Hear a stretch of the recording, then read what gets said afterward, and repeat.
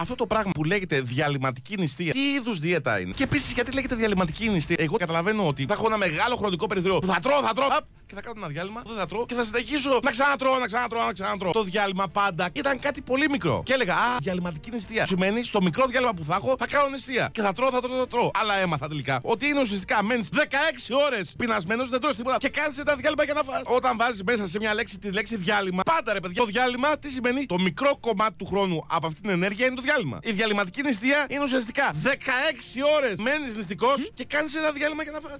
Ρε παιδιά. Άντε, έχεις λιποθυμήσει. Κάνε ένα διάλειμμα να φας ένα φιστίκι. Ακούς να δείτε τι marketing είναι αυτό. Στη διαλειμματική νηστεία και διάλειμμα δεν κάνεις και δεν νηστεύεις. Σου λέει φάει κρέας. Αφού είναι νηστεία. Γιατί θα φάω κρέας? Είναι ψέματα. Αυτό είναι διαλειμματική νηστεία, παιδιά. Μας κλέβουνε. Είναι δίαιτα. Παίζουν με τις λέξεις υπέρ της δίαιτας. Με μακάρι όλος ο κόσμος να είναι υγιής, καλά, αδύνατος, όμορφος, σφιχτός. Μη μας λέτε ψέματα. Πες μας και ξαναδείς πως είσαι. Θα σου γίνει ο κόλος σαν κάλτσα.